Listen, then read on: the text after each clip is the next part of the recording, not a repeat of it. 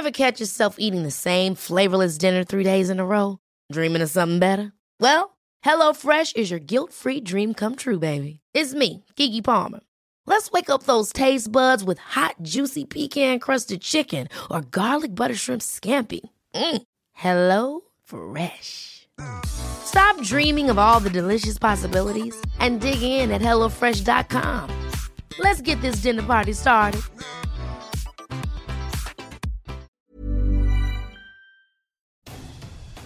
More rounds of severe weather are about to strike the middle and eastern part of the country. I'm AccuWeather.com's Evan Myers, and I am joined by Brett Anderson, and this is Weather Insider for Thursday, May 30th. We are now at episode number 64 and counting. And Brett, we've seen days and days of severe weather, and on Thursday, once again, another round of heavy weather striking the Ohio Valley, the Mid-Atlantic states. And that will last into the Thursday nighttime hours, but we may get some relief on Friday. Yes, we are going to see some relief on Friday, no doubt about that, but I think it's going to be temporary relief. Because unfortunately. We have another front coming in later Saturday into Sunday. But before that, again, we're looking at potential for severe thunderstorms, damaging winds, hail, especially southern Ohio, Kentucky, West Virginia, southern Pennsylvania, into northern Virginia and parts of New Jersey. So a little bit farther south than what we've seen before. Because we've seen that area of that boundary between the extremely hot and record-setting heat across the southeastern states and cool air coming out of Canada. That boundary have kind of moved back and forth a little bit through the mid-Atlantic states. It's sagging southward a bit, and that's why we're seeing the thunderstorms as severe weather sag southward. On Friday, though, we're going to get that break. But as you said, another one of those impulses in the upper atmosphere is going to spin out of the west, out of Canada, drop southward, cause showers and thunderstorms on Saturday across the upper Midwest. Right. And then that'll roll eastward Saturday and maybe even Sunday as well. Talk about that in the Ohio Valley and eastern states as well as far as severe weather for the weekend. Yeah, there's a potential for some localized severe thunderstorms. So I think this is more of a widespread rain-embedded thunderstorm type situation coming in over the weekend with that system. The good news is, once that system moves by, that's going to open the door to a more sustained period of dry and cool, comfortable weather coming in early next week across the Ohio Valley into the Northeast. However, we're seeing this latest round, as we said, or the next round for the weekend spin out of the upper Midwest. Will they continue to get rain up there? We know that there's the potential for continued river flooding across the upper Midwest and right down the Mississippi River, right into June. The Mississippi, the Missouri, the Arkansas River, all those are going to be just continue to flood. And we've already seen in some places on the Mississippi the longest sustained flooding on record.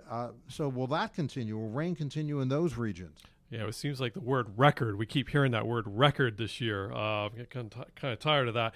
Well, there is some good news. The upper Midwest, basically the northern plains north, we're looking at a drier, warmer period coming up as we close out the month into the first half of June, it looks like. Yes, there could be some rain and thunderstorms from time to time, but certainly not as wet as it has been. It looks like the main axis of rain and thunderstorms, though, is going to be across the southern plains as we go through early June. But again, as you said, rivers will remain very high, near or above flood stage, probably for the next week or two at least. Another major impact that all this rain has had on the plain states and the Midwest is the amount of corn and soybeans that have been planted because the fields have been so wet. It's kind of interesting. In Illinois, at this point in 2018, 99% of the corn crop was planted. So far this year, 35%.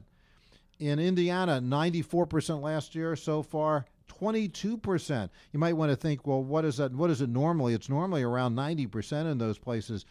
Ohio, 80% last year, 22% of the corn has been planted, and even farther north out of the Midwest, but in the upper plain states. South Dakota normally at this point last year, 87%, normally about the same, only 25%. And soybeans, Or even worse, South Dakota, only 6% of the soybean crop has been planted. In Ohio, 11%.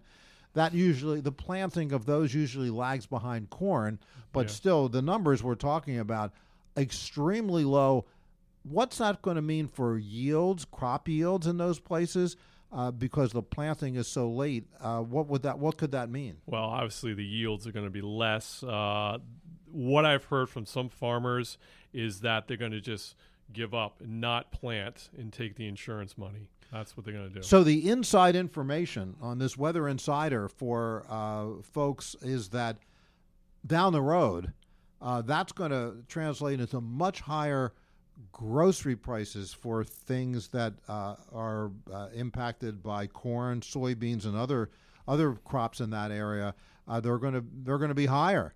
So it is going to have an impact as we get several months down the road. Yeah, and based on the pattern, maybe we could see some recovery in the northern plains, northern states, Minnesota, maybe Iowa, South Dakota, but farther south, again, lingering rain and thunderstorms really is going to make it tough.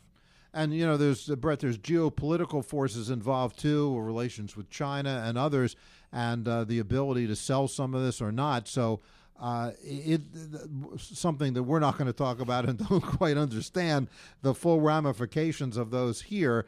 But the combination of the weather and the geopolitical forces just seem to be a perfect storm in the wrong way that's going to affect farm country across the nation's breadbasket for most of this year. Absolutely. So as we come back on Friday, Brett, where you and I are going to be here, we're going to talk about this next round of heavy weather. How severe is it going to be? Where is it going to be? And what kind of a weekend folks can expect across most of the country. We come back at you on Friday. That's right, and it looks like the heat wave in the southeast finally going to start to break up a bit. Finally, after record heat. We'll have it all for you on Friday.